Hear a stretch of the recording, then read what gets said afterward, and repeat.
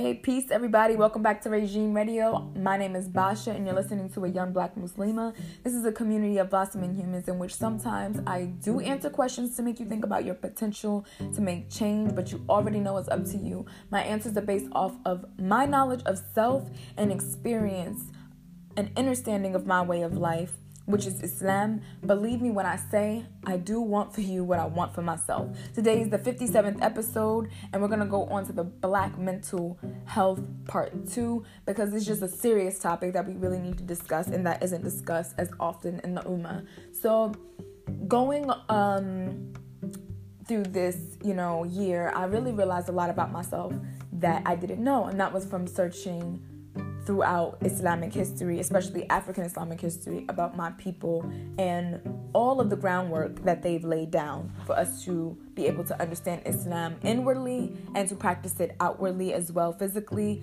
and to understand how that connects with our mental. So a lot of the times when we suppress who we are, or we are a part of a society that does not accept us fully for who we are, our mental health starts to become an issue, and it becomes problematic when we do not understand who we are. So if we don't have, if you look at the Muslim world, there's a lot of institutionalization and colonization of Africans in the history of Africa, right? Of course, we have the history of Africa in which a lot of the tribes or strong Muslim Islamic states, empires took over other countries in Africa. We do understand that is how Islam got through the sub-Saharan in a lot of the ways that people don't even know about, but just by conquering, but other Africans doing that to other Africans.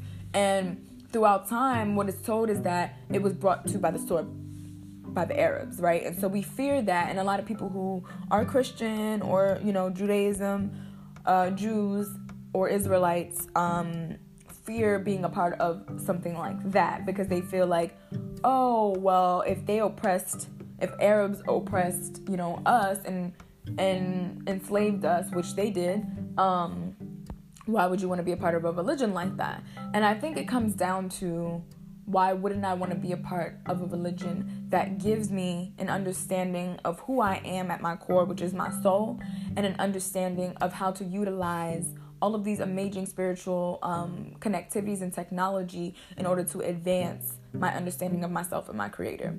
That is just I'm going to just stop there, because a lot of the times we see this as a race thing instead of as a spiritual tool and connectivity to our creator. And I became Muslim because I believed in all of the creed, in which, our Aqidah is very simple. And it's something that people don't really take to be true because of their misunderstanding of the Quran or the Sunnah. So going forward, our mental health is affected by those around us who do not understand. And if we are just focusing on learning for ourselves or by ourselves, we're not going to really truly understand the deen. Because at the end of the day, Allah may reveal to you things where He wants you to be confused, or in a way where He wants you to understand, and that might not be a space in which you're ready to actually take that in.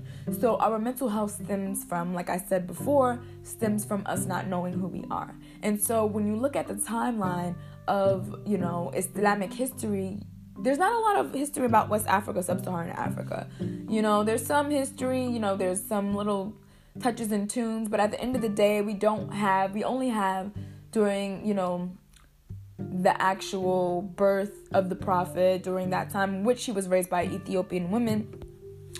And that was a part of the culture, right? The Arab culture, right? So at the end of the day, when you think about this amazing prophet being raised by an Ethiopian woman, an African woman, you have to then consider the morals and the concept of this human being's heart, the understanding of, in general, how that person sees other people and human beings in general.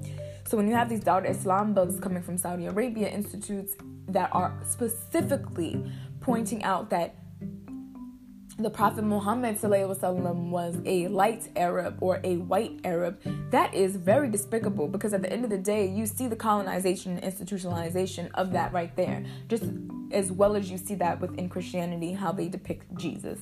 So, and Moses as well. But, we can go on for days about this. And that, therefore, puts our people, African people, at a standstill when it comes to religion, because then they do not want to, focus on their spirituality. They rather focus on the dunya, the world around them, getting money, getting back at their oppressor by being rich and having more than them. And that affects our mental health because we're not really focusing on our heart being connected to our mind in order for us to be able to grow and heal our hearts.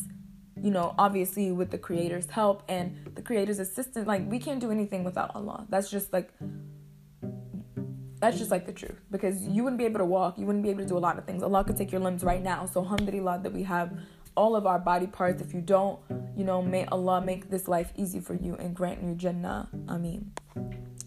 So once you move forward to understanding who you are and you understand what your people have accomplished in this world, as far as, just in general history, but then you go throughout the time, Black history is very, very important. Then you go back even further to the African diaspora and you see the foundational elements of why the West is so successful in their development, and that is because of West Africans. The gold, the mining of the gold, the understanding of the representation of this gold not being a material value to Africans. It was just a means for them to get other things in trade. They really didn't value the materialism of it. But what it turned out to be later on was this materialistic world, as we can see. The most important part I want you to take away from this is that when you understand your people, you understand your history, you understand yourself better. And so mental health issues are not going to be as problematic and as, in the front of your mind as often. They're going to be things that you're constantly working on, and you see them as hurdles to get closer to your Creator and closer to the understanding of yourself. So once you really get that basic understanding of like, okay, I don't know everything about my people. Maybe, I was too much focused on European history, or I was too much focused on learning this French language, or I was too much focused on learning Spanish, and I did not understand my Afro-Semitic culture in relationship and correlation to who I am, because I thought that this was more important. So the more I realize, the more people that do not know Afro-Semitic languages or take the time to even learn them, the more disconnect they do have with who they are. And so that leads to a lot of mental health issues, and also a lot of misunderstanding of their people in the history that is there, because a lot of our text in history is in Afro-Semitic languages, especially Arabic. So I'm saying this to say, take the time today. Take the time to research about history in Islam, especially in Africa. History in Islam in Africa. Or African Islamic history. There's so much missing there that we're not talking about and that's not brought to the surface. And I think that's what really creates the divide within the Ummah and the Muslim world. And it then leads to the effect of a now more progressive modern slavery in the world today, because we do have that understanding of the Arab slave trade and what was going on, or it was just like, it literally was the African slave trade all over, Africa, really, like from the Europeans coming in and then the Arabs coming in, really just wanting what the Europeans had. And I think that really is what upsets me the most, because there's no connectivity with your own people. Because if you even look at the history, Arabs were not considered to Europeans European. They were considered Africans. So, to the Europeans. Okay? So, just like you may think that someone is respectful of who you are and your lineage and where you come from, we have to be well aware that it's not a respect for their own lineage and where they come from. So, that's another thing, another topic for another day, and I will be approaching that. Are Arabs African or are Africans Arab? That's what it's going to be.